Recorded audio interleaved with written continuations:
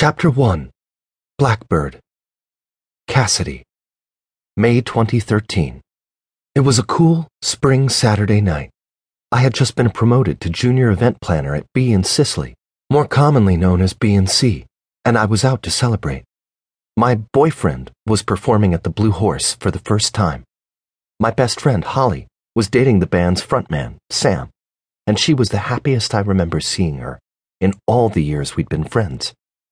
I wasn't sure it would last, but time would tell. We got to the bar, which was an unfamiliar one to us, and took our seats. Holly was crooning about Sam, and I was trying to listen. After our drinks arrived, she mentioned that the bar was just purchased by a friend of Dan's. I simply shrugged my shoulders and smiled, vaguely remembering her saying that Dan and the new owner went to high school together. If she mentioned a name, I didn't catch it. Holly was also celebrating. She had recently gotten a job at an art gallery. She was a free spirit, which tended to get her in trouble from time to time. It was probably what drew me to her, like a moth to the flame. She was outgoing, artistic, and had mountains of confidence, knew how to love and live fast and hard. The fact that she was also an orphan had made her super independent. She'd been supporting herself since she was 17. My upbringing was the opposite of Holly's. I grew up in a middle-class family, with an older brother, a mom, and a dad. We had our share of drama just like every other family. I went to school with the same kids from elementary school all the way through high school. That wasn't necessarily a good thing. I was with Dan, the bassist, for a few weeks by the time that night rolled around. Meeting Dan had been a setup, which I normally hated, but there we were. I remembered Holly asking me, "What's the worst that could happen?" a few weeks prior to meeting Dan. What a loaded question. I overanalyzed anything and everything. Holly was one of those people who could just let go. I truly envied that quality. She was always telling me, "Just let go, Cass. Have some fun." Currently, I was preoccupied, staring at the tall drink of water that had just walked out of the back room. God, he was hot. He was on his cell, clearly in a heated conversation. He had me completely captivated, and I couldn't take my eyes off him. Close to 6.5 feet tall, his face was clearly chiseled by the hand of God. Great nose, cheekbones, and a jawline covered in a dusting of hair. It was obvious that he worked out. He was built like a linebacker, with broad shoulders and that perfect V shape that many athletes are able to maintain. "Hey, I'm talking to you. What are you looking at?"